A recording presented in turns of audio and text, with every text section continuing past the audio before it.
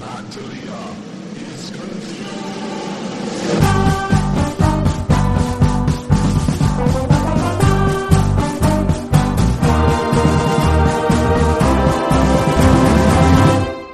Hello and welcome to Matt Delia is Confused. This is Matt Delia, aka M Diesel, and I haven't done a solo episode in a little over a week. Last week, I had a guest for the first time in a while. I'm going to start having guests again, at least more often than I have in the last year or so. I kind of got into a fucking groove with the solo episodes, and I'm going to still keep doing them, but I'm going to start having guests more frequently and probably, hopefully, start doing more than one episode a week again. I guess we can start with what's going on in the world now that Donald Trump's gone. Kind of opens us up to talk about more shit. The pandemic's still fucking going on, obviously, and talk about that plenty moving forward. And there will be politics still swirling on as a topic in general as shit comes up. That is interesting. That is of interest, or funny and fucked up and confusing, or whatever. But yeah, I'm finding myself less and less deeply disturbed by the news every single day. Just a little bit less. Like the edge has been taken off. The news is still fucking terrible. Don't get me wrong. The news in the world is still terrible and maximally confusing and almost always exactly backwards from the way it seems like it should be. But the edge, the little like finger in the eye, the cherry on top that sets us all over the edge and makes us fucking mad. Mad as in crazy, not angry.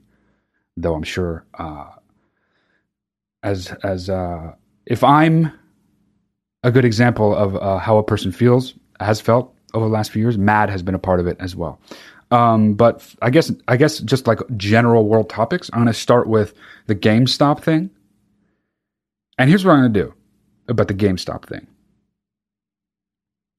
I can read 100 more articles about it. There's just something about the stock market and like hedge fund, the ways they operate that I'm just like, I'm a fucking idiot about it. Like I can't get it. I'm just like, oh. What though?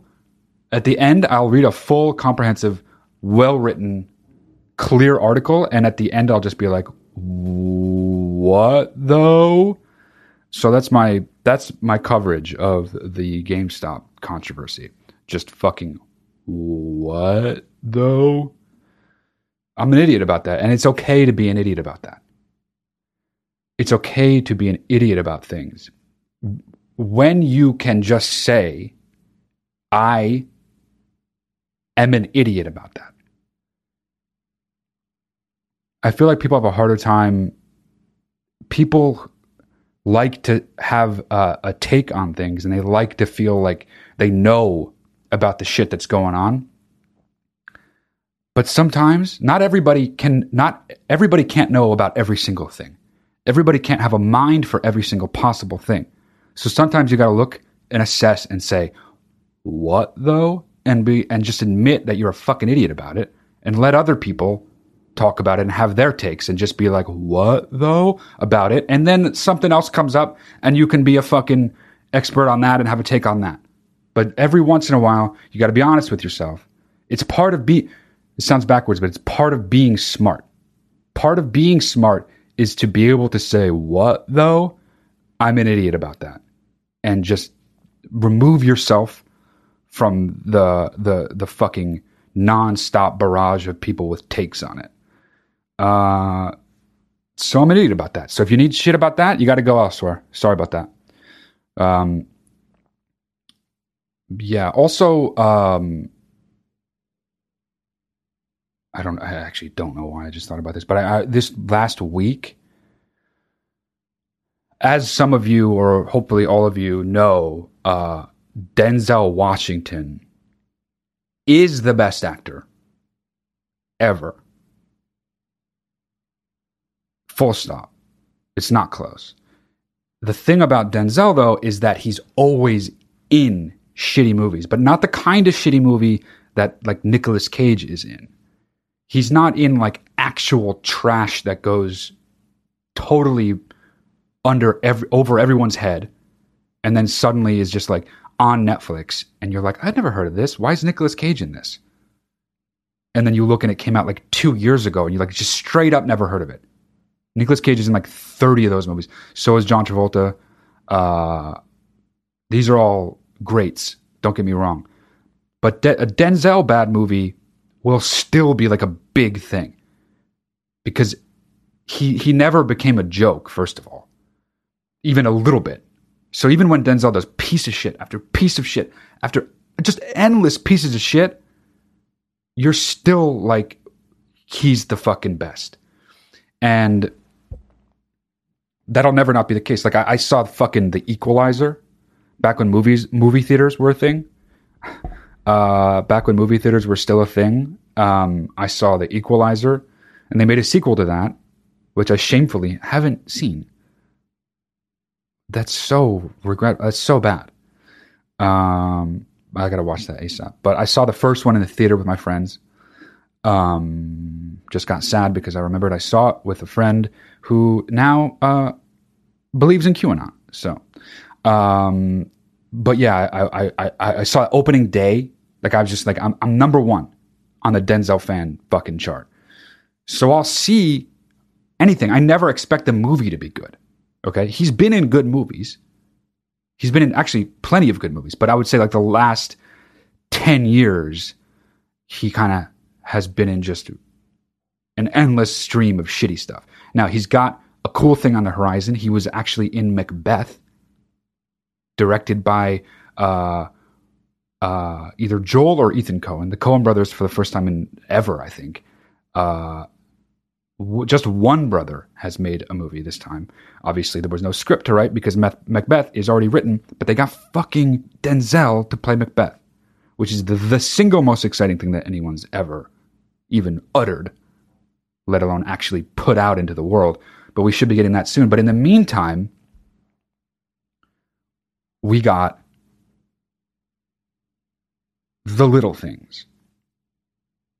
I just want to talk about The Little Things for a little bit, okay? It is so fucking bad. It's stunningly bad. It's the kind of movie that like 3/4 in, you're just like, not only who gives a fuck, but who could give a fuck? Now, I'm not going to engage in like spoilers or whatever. You don't even need to know what's going on anyway for me to put forth my ideas about the movie. I'm not going to ruin it for you. So if you're one of those people, by the way, fuck people who are like spoiler alert or like plug their ears or like, don't tell me.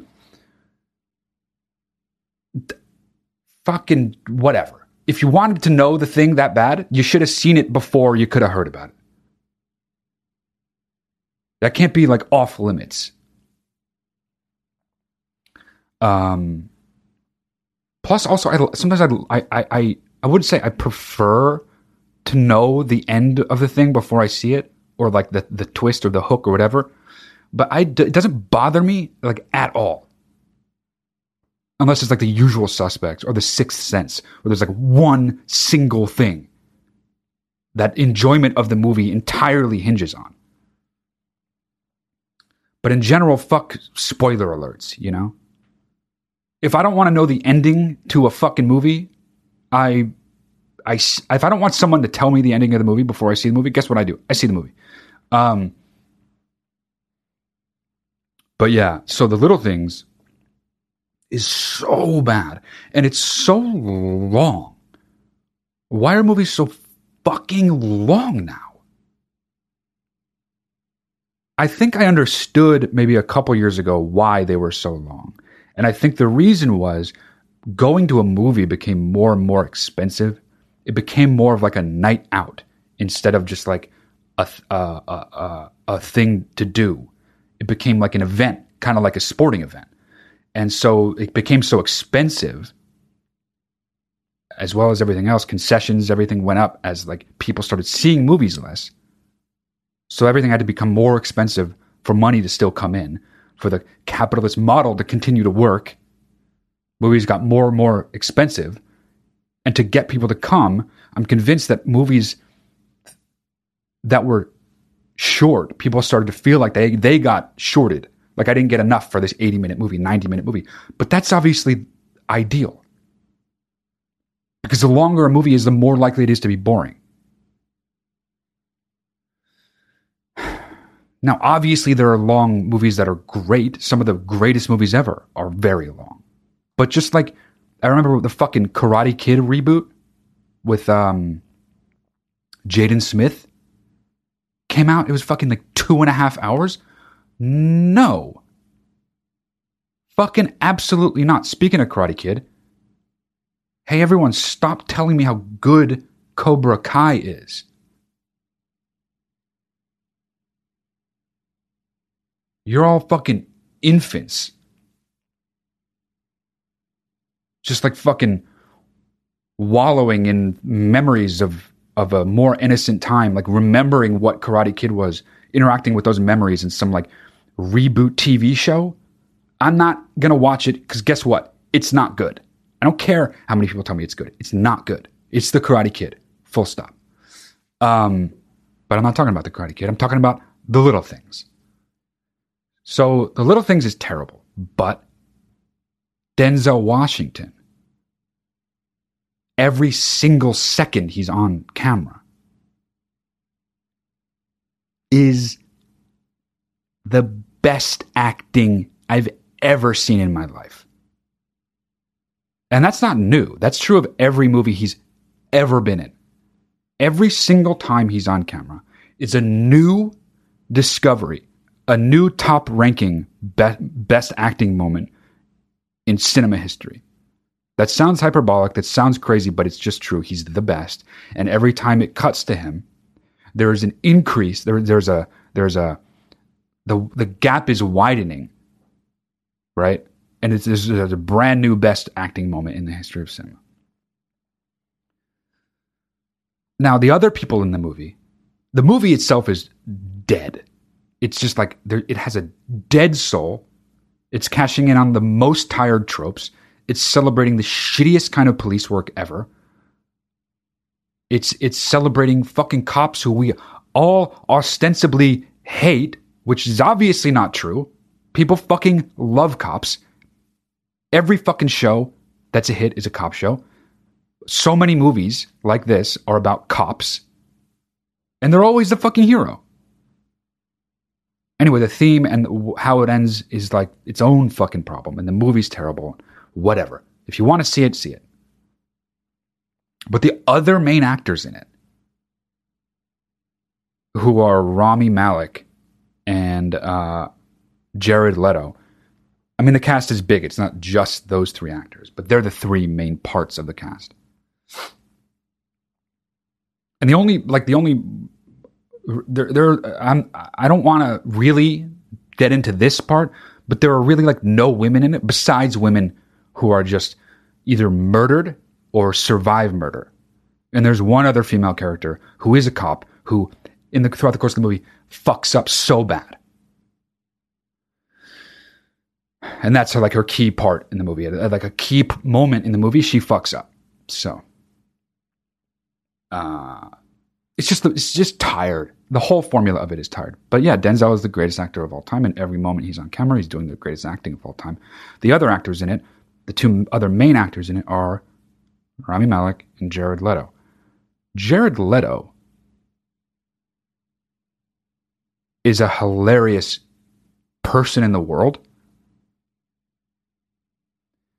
Just like that he exists and is like that is funny. No matter what you think of him, whether you like him or hate him, that is a funny thing to exist in the world. He's like made by a computer, you know? He seems like the most vain guy ever. But who knows? Maybe he's not. I don't know. And I think he's usually very bad. He's actually okay in this. He's doing like a weird thing with his body. But by the end, you realize, oh, right, he's terrible. So full disclosure of his acting abilities is on display. The full range, which is shit. However, there's like an arc to that. Because he starts out and you're like, huh, that's kind of interesting what he's doing. And then by the end, you're like, oh, right, that's Jared Leto. Terrible actor. But that's not the worst part. The worst part is Rami Malek. And I actually don't love to talk direct shit about people who are living now and working now. But in this case, I don't feel that bad because he just won a fucking Oscar. He's fine no matter what. So let's have fun with Rami Malek. He doesn't open his mouth. And to be an actor, you need to open your mouth so that the words that you say that are in the script that communicate to the audience what is happening in the script are understood. So one of the main things you have to do as an actor is open your mouth when you're trying to say words. It's like Vin Diesel. He also shouldn't be an actor. Because when he talks, his tongue blocks all of the words that come out. And so someone like that shouldn't be in movies. They can do whatever they want. I wouldn't say like there should be a law that they're not in movies, but they just shouldn't be cast in movies because actors, again, you need to know the words they're saying.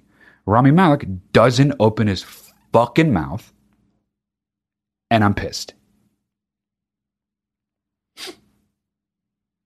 The whole movie is like, so open your mouth. And then it cuts to Denzel, and it's just like the greatest acting ever. He's like, lip is hanging a little low while he's listening to somebody. And you're just like, oh my fucking God, that's the best shit I've ever seen.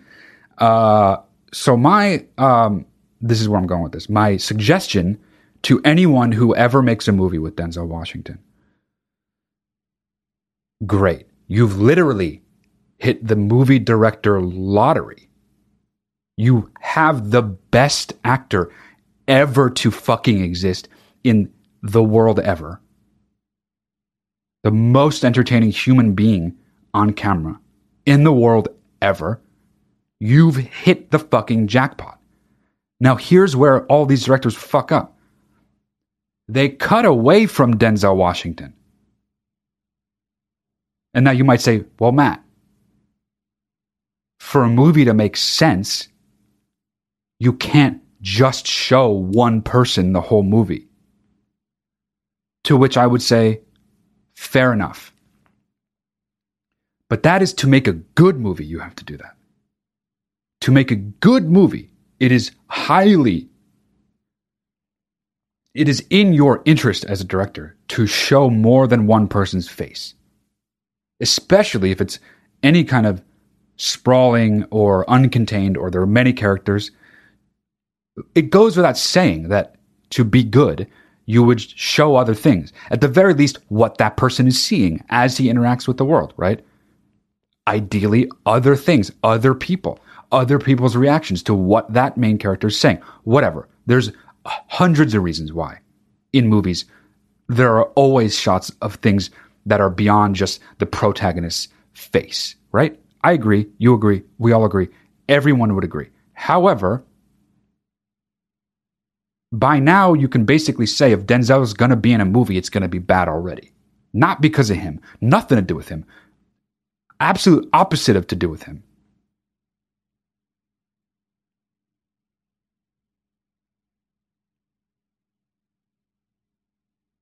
But something about the manner in which he chooses projects is a fucking abysmal. And I thought, a little detour, I always assumed that was because he just is like, I'm gonna get a payday. Like Nicolas Cage, that is the reason why he does these pieces of shit that we never hear about so often. And every once in a while, he'll do something like Mandy that catches fire, and people are like, that's fucking sick. But generally now he does these pieces of shit movies. It's because he's getting fucking paid. So I just assume that's what Denzel's doing, just with a little bit more of like an air of prestige around it, you know?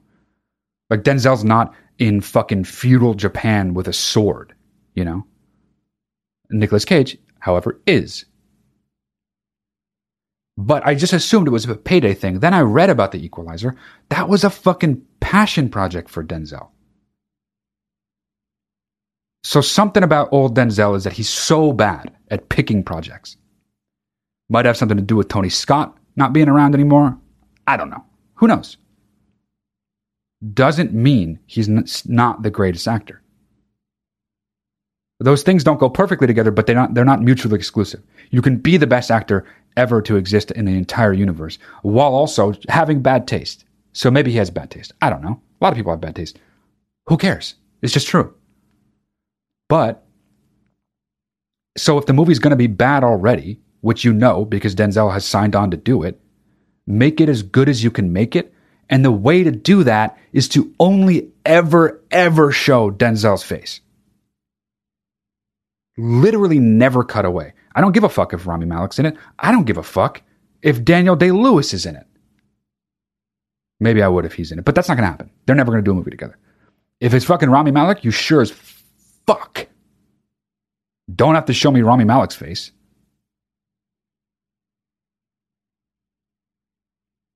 It's already going to be a piece of shit. Never, ever cut away from Denzel. And I don't want only close-ups. You can cut wider so we can see his whole body, because body acting is sort of fucking, I don't want to say dead, but it's not as much of a thing as it used to be in movies. Movies generally used to have wider shots. Especially the further back you go, close-ups were sparse and most shots were just people standing in a room and you'd see their whole bodies. As movies got more and more sort of, well, certainly more popular, more widespread, but also more technologically advanced, you could do more things. Lights were easier to move around. Cameras were way less clunky and complicated, or way more clunky and complicated back then. So cameras moved in, they got cut up more, you stopped seeing actors' bodies. So actors stopped using them, or at least we stopped seeing them being used by actors, let's say. Denzel is a master body actor, which is to say nothing of his face acting, which is tippy top of the fucking everything ever, of ever. So we can cut out wide for Denzel too. We only should be looking at Denzel Washington though. Never, it doesn't matter if he's shooting a gun, it doesn't matter if he's interrogating someone, because he's doing both of those things in every movie he's in. It doesn't matter if he's like breaking someone's leg with a super chill, straight face. None of that matters. What does matter is you only show fucking Denzel, the king of the world of acting in the history of the world, Washington. No bullshit. Anything I would ever write, doesn't matter who it is, doesn't matter what fucking gender they are, doesn't matter what race they are, doesn't matter. Nothing matters. Doesn't matter what age they are.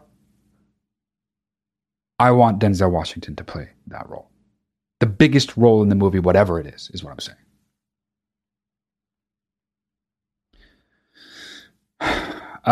But yeah, I can't recommend the little things. However, if you see the light like I do and understand what's up, you just should watch it, regardless of what I say, because Denzel's in it.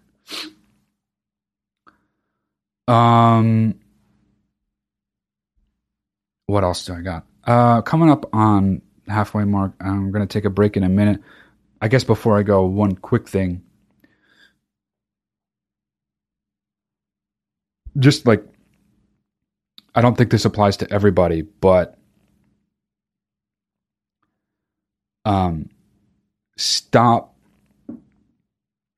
Whoever does this needs to stop, and what you need to stop is saying idea.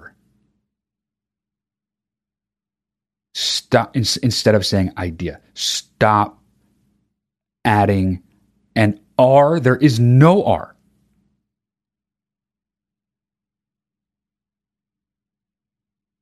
don't go getting any ideas about, hey, no. It's idea. Why are you adding a fucking R? Or any letter, for that matter.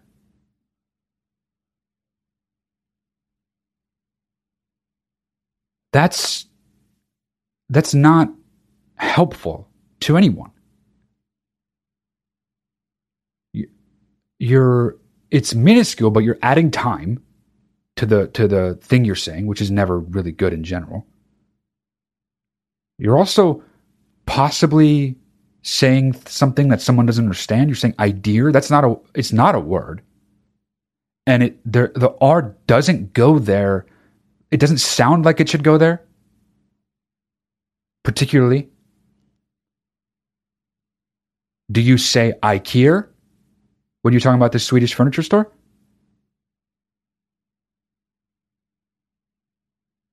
Do you the car Kia? Do you say Kia? Maybe you do, but I don't think you do. And if you do, stop. Save the breath. Stop putting an R in there. Don't go getting any ideas. Just put an X in there. Fuck it. Listen. I had a great idea. This is unacceptable, and we all know it. If every time I said the word idea, I said instead of idea, I said idea, I'd get fucking called out. And guess what? I would deserve to get called out because idea is not a word. Idex is not a word. Idead is not a word. Ideaf is not a word. Ideic is not a word. You get the point. I don't need to do every letter. But you know what else is also not a word? Is fucking idea.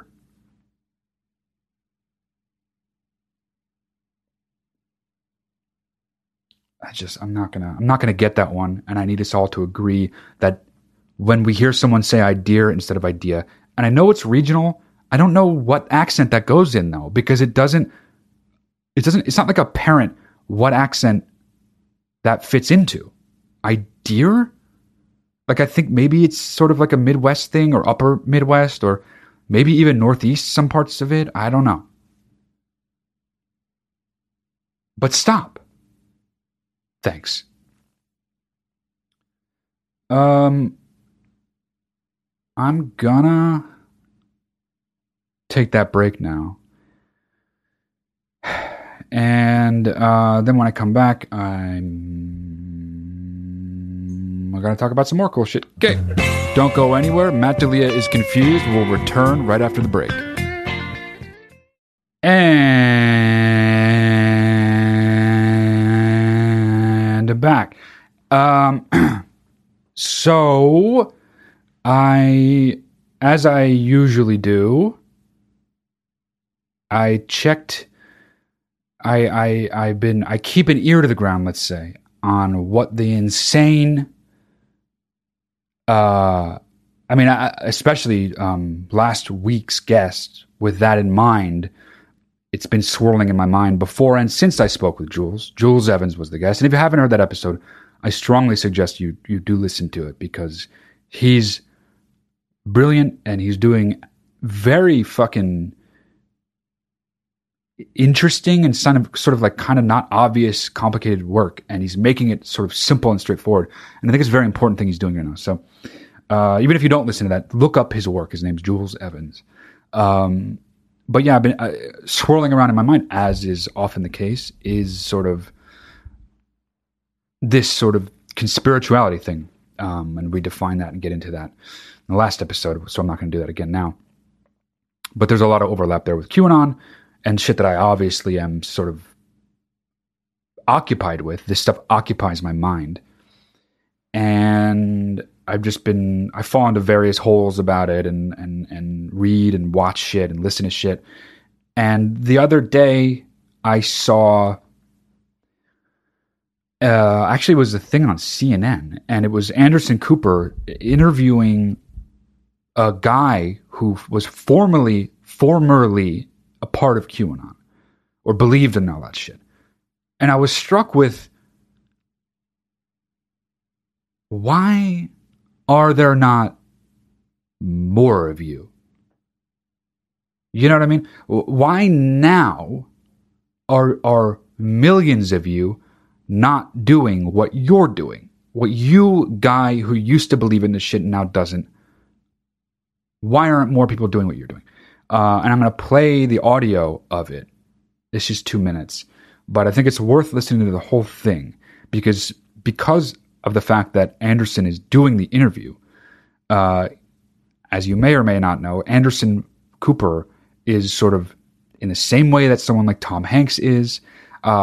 They're sort of lumped in with a lot of the conspiracy theory, and they're purportedly part of the baby-eating cabal of evil, left-leaning, leftist, whatever, communists who control the world, whatever the fuck, and on and on and on. And so people who believe this shit, obviously, it's part and parcel of it, they also think Anderson Cooper eats babies. So I'm just going to play this piece of the conversation between Anderson Cooper and this guy. So here it is. Republican politics and whose followers participated in the attack on the Capitol is the subject of a new CNN special report that we've been working on. It's called Inside the QAnon Conspiracy. It airs tomorrow night. Traces the movement's beginnings through the present moment. It's also something of a personal project. The QAnon Fringe has previously focused on me and a bunch of other reporters, as well as many other public figures, as somehow being responsible for some of their more outlandish, should we say, and bizarre conspiracies. I was also called a pedophile. Phony flight logs purported to be from convicted sex offender Jeffrey Epstein's airplane appeared online with my name and dozens of other well-known people.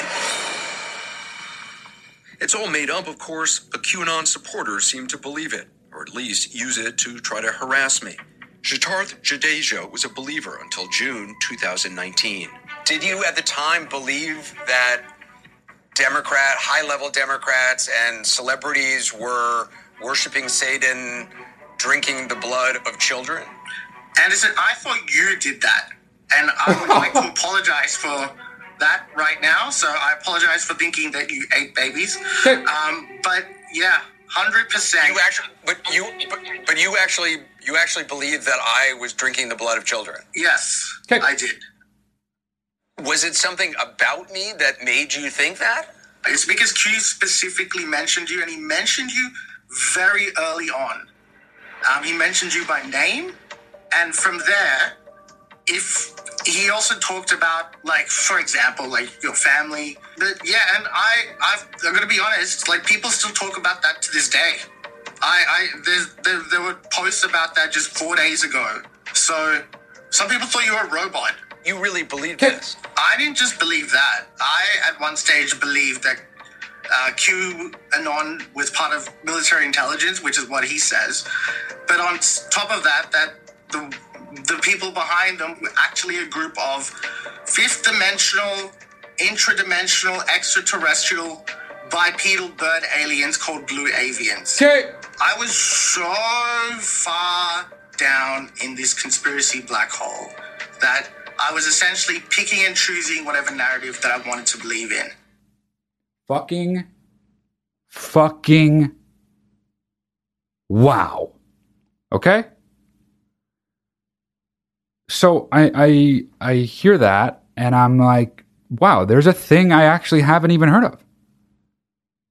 There's a thing I haven't even heard of about all of this. And I pay attention. I'm not like a Travis View, Mike Rothschild level paying attention to it, tapped in.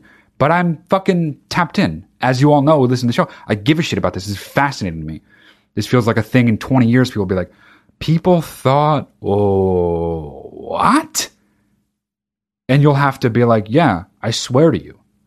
People thought this guy, and then you show them a picture of Donald Trump, because he'll be dead by then. And people thought this guy was saving the world from a cabal of satanic baby-eating pedophiles. And everyone rightfully will be like,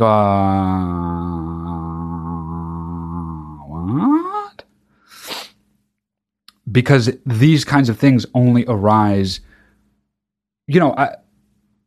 when something like this titanically confusing and nonsensical pops up and becomes popular and catches fire in one way or another, becomes sort of like a mind virus contagion, psychological contagion, they can't really be, they can be explained if they're broken down, but they can't be easily understood out of their own time.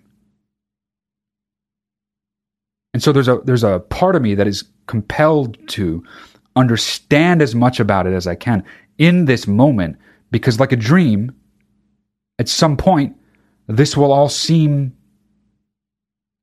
it won't make sense in our minds, in our logical minds. And certainly to somebody who didn't live through it, they'll have no fucking idea how to access or engage with it.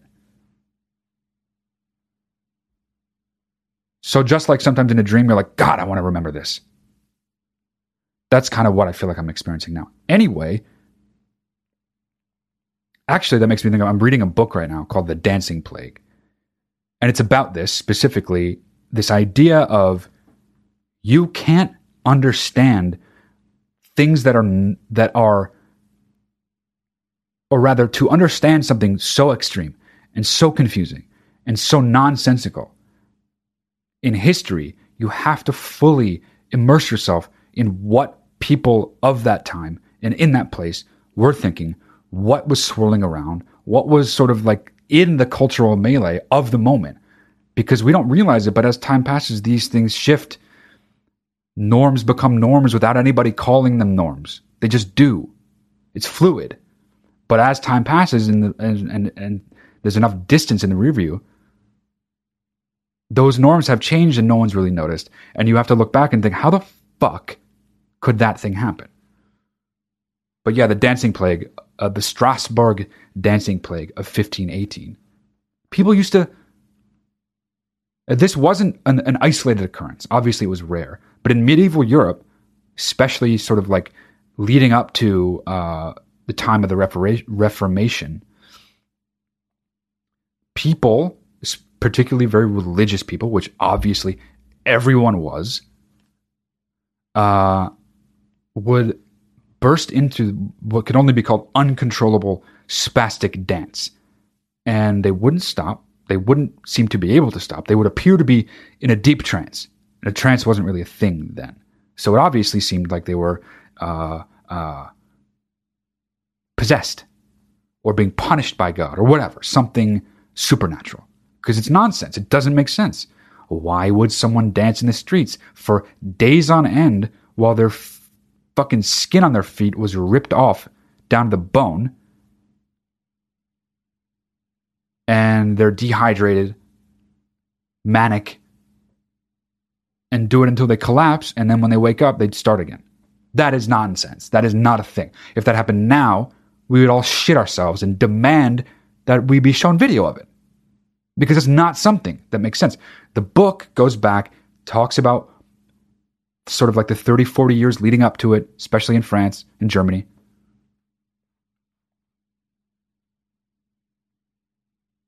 And obviously it's still like, oh, what the fucking fuck? No. But it sheds enough light on it that you're like, okay, well now at least I'm not completely disconnected from any possible understanding. There's like been a rope thrown to you and you at least have the rope in your hand. I think it'll be like that to us who lived through this now, to people who we try to explain it to who didn't live through it in 20, 30 years. That being said, black to blue avians, which this guy and apparently some QAnon believers believe control everything that's ever happened on Earth. And so I Googled blue avians, and obviously some shit about blue birds came up, but I found sort of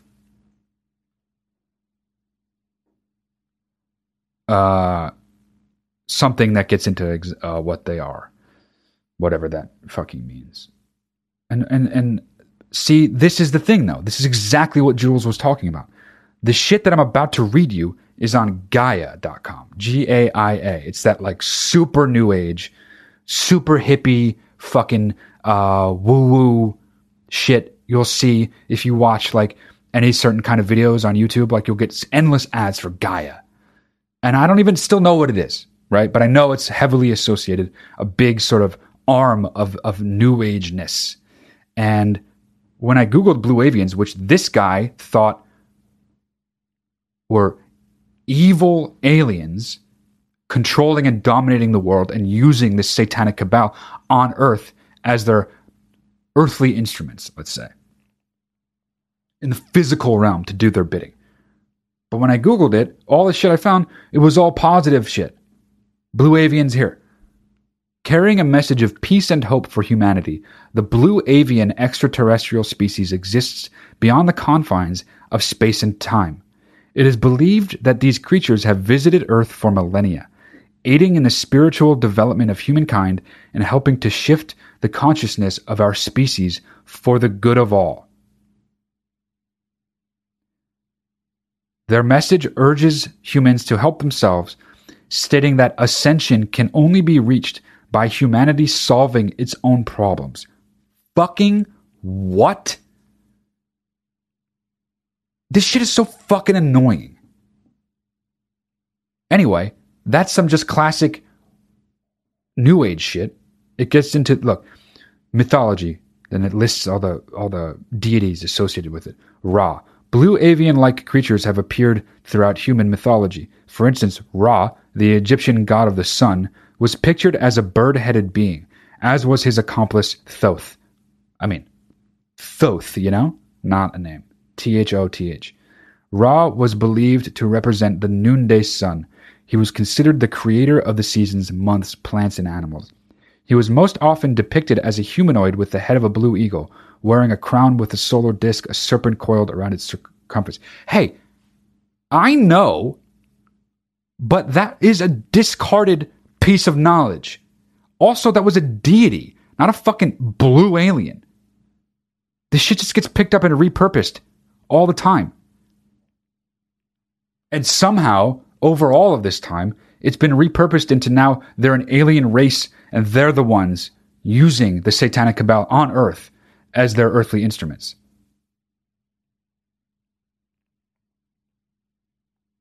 How about stop believing shit that isn't fucking at all, even kind of a little bit real sounding? You can believe shit that's like adjacent to real sounding if you want. You can believe shit about stuff that isn't studied or proven yet, or that there aren't conclusions about yet, and speculate and philosophize about it, but you can't take a thing that was discarded by dumber people than us, before us, as what you might call debunked knowledge.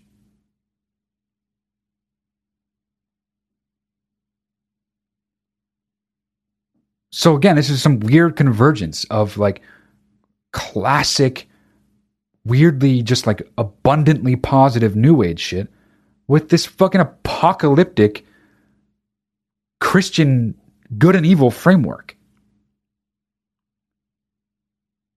It's just like the worst things coming together to create the single worst thing ever. Anyway, that was a fun new thing to learn about. There's a woman, this is kind of like, I don't know what I would call this, if I would say, no, fuck it, I would say, this is a good thing. This is a good thing that I came across. So there's this woman who, as of very recently, was hired or plucked out of, I wouldn't say oblivion. Her name is Deanna Lorraine. She's the woman I've talked about before who she's heavy into the QAnon shit. It's like she tried to run against Pelosi and she got like 0.0001% of the votes. But that her sort of adversarial stance toward Pelosi got her a little bit of an audience, and she sort of had this YouTube channel that people would watch a lot. She started to be she wrote a book. She was a guest on a lot of like far right outlet interview shits. And then she ascended, to use the terminology of the Blue Avians, she ascended to InfoWars, sort of like the apex piece, the top of the pyramid of wingnut conspiracists.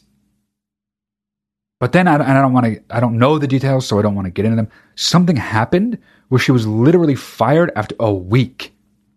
And she was fired in a weird way. Like they just stopped scheduling her. And then when she would try to contact them, they just wouldn't get back to her or something like that. I don't know. It's weird shit. I'm not quite sure. But I also don't know if I can believe her anyway. So who knows? Who knows what happened? But she's not on InfoWars anymore. This, by the way, was very recent. This is like 2-3 months ago, that InfoWars thing. But I saw a thing of a little clip of her talking. Well, I'll just play it for you. But this is okay. So my point in building her up like that is this is a tried and true fucking maniac. This is deep Q shit. Deep Q shit. This is like one of the heads of the snake. Highly visible in this world.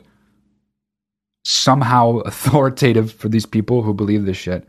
And this is her. And I gotta be honest, it made me feel, and I want to say positive, but it is a positive thing. Here we go. I, for one, am sick of just looking at clues and taking guesses and kind of following down a rabbit hole where it leads to nothing. And there's just a lot of broken promises that are not delivered. There is a lot of hopium that never gets fulfilled. We shouldn't be blindly following anything or anyone, especially when there's no evidence for that plan ever materializing, right? And that's we could point, and every time that this plan was supposed to happen, or Trump was supposedly playing 5D chess and supposedly setting traps or about to do this, at no point in the last 4 years has that trap ever been closed. Has the chess move ever been checkmated by Trump? None of these hopes and ideas have ever been fulfilled. Not one. Okay, so I guess this is a two-parter. And I'm only going to do this once.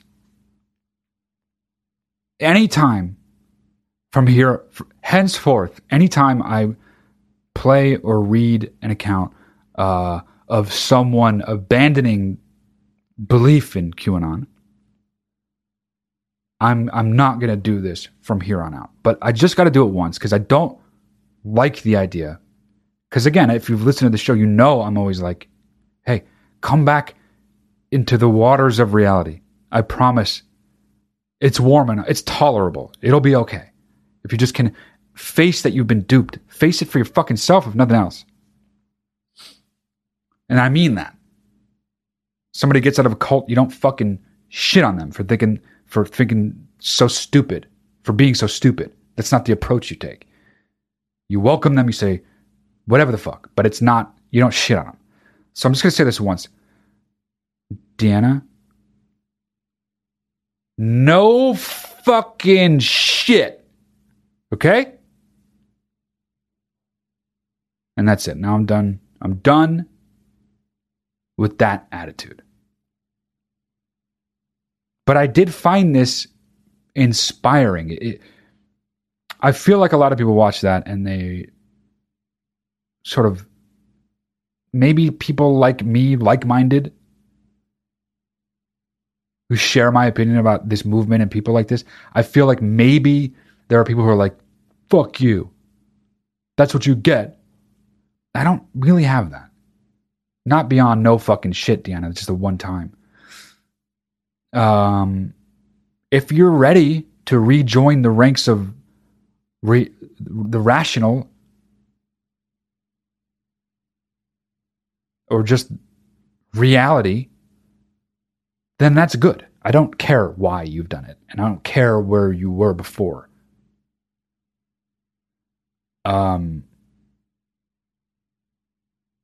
But yeah, it actually it only is a good thing. It's only a good thing, and actually, the guy who I was playing for you before, the guy that Anderson was talking to, there's another longer, as Anderson was saying before the clip started, there's like a longer special that delves deeper into this guy. And he says something, he's very level-headed, as you guys heard, and he says something about what it is like to come out of it, and also what it would take to get other people out of it. Because I can speak firsthand, speaking rationally about facts, staying calm, telling them that you're there for them. This shit, it is recommended, I think, largely when you look into it and seek like how to handle people like this. It's professionally recommended to do those things. They don't work. Like a drug addict, same shit. They'll stop when they want to stop, when their minds will let them stop, if they stop at all.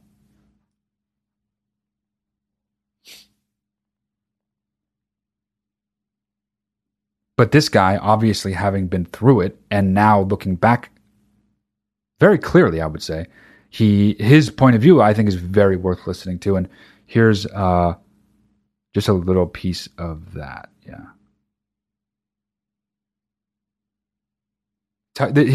I'm cutting into the middle of this. He's basically talking about the, and he doesn't name it specifically, which is annoying, but there was something that set him over that sort of was like the one thing that was like, I don't think that's possible. So there was a whole web of crazy shit, like blue avians making Hillary Clinton eat babies on their behalf or whatever. But there was something broke it all for him. And then once that break happened, he could see through the rest of it for what it was. I don't know, but that's what he says. And here's him talking about that. And then the rest of his answer, I think, is worth listening to. Right. So then I just like, I went outside, like I had a cigarette, and I was just like, I don't know what to do. Like I've never felt so down. Like it was the worst feeling I've ever had in my life. It's like, oh my, I cannot trust my thoughts and emotions anymore. I don't know what to do. I was full of self-loathing. You know, you obviously went down the Q rabbit hole and got back out. For people who are very deeply entrenched and believe in it now, is there any way to sort of bring them back? Yeah, there is, but it has to start with empathy and understanding, which is non-judgmental and allowing them to keep their dignity. Because otherwise, what's their incentive? And on top of that, you have to admit you were wrong for so many years and that you were made a fool of. There has to be some sort of incentive and some pathway back. Jadeja says he feels deep guilt over sharing QAnon theories with his dad. Jadeja's father did not respond to CNN's multiple attempts to contact him. And that is why that this is a big problem. Not just because people are being taken in and their families are like being ripped apart. This is an existential battle between good and evil that these people think they're fighting. I mean, that's kind of exactly a version of what I try to say. And is as he says it, I'm like, yeah, that's right. It's kind of, it really is the same as a cult or a drug, in that the deeper and deeper you go, the less likely you are yourself to pull yourself out, because it becomes, this is at least something I've noticed with my friend who I've talked about at length, who I don't talk to anymore, unfortunately. The thing I think is happening is I think that it turns into this weird feedback loop that is not unique to conspiracy theorists, but unique to willful people, I think, and people who will go to great lengths to not be humiliated, who for them in their minds there is the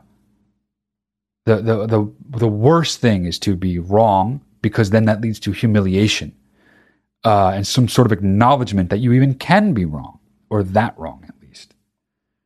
And so I think what happens is as these things develop in your mind, as you start to slip into that stream of believing this shit, there's a weird feedback loop where the more you say it out in the world, the more resistance you get, except from that very small, or not so small in this case, community that agrees with you.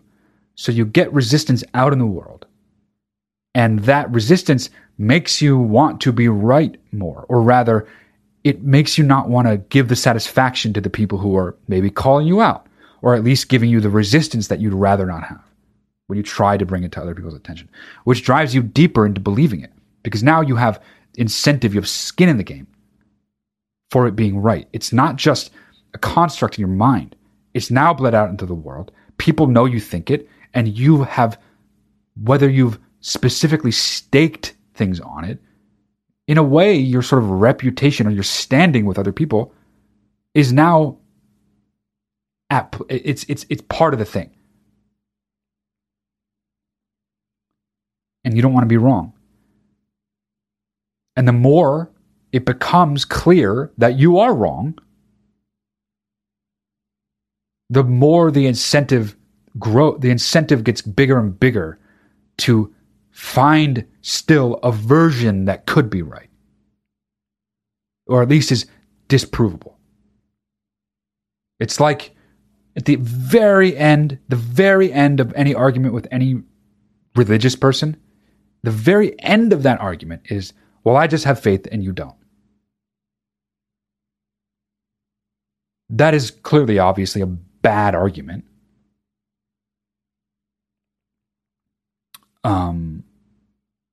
But it is, and everyone knows that is the argument that is at the very end of all arguments. And there's that sort of underscores what I'm saying, in that they have faith, meaning they have too much incentive to believe it's true than to acknowledge that it's not.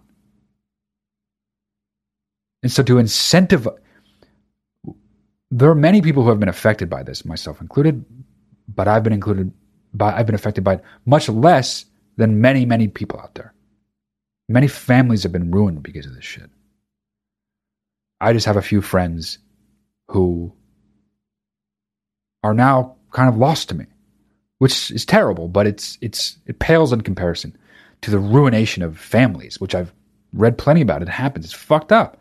It's just like a fucking cult. The same mechanisms all the way down.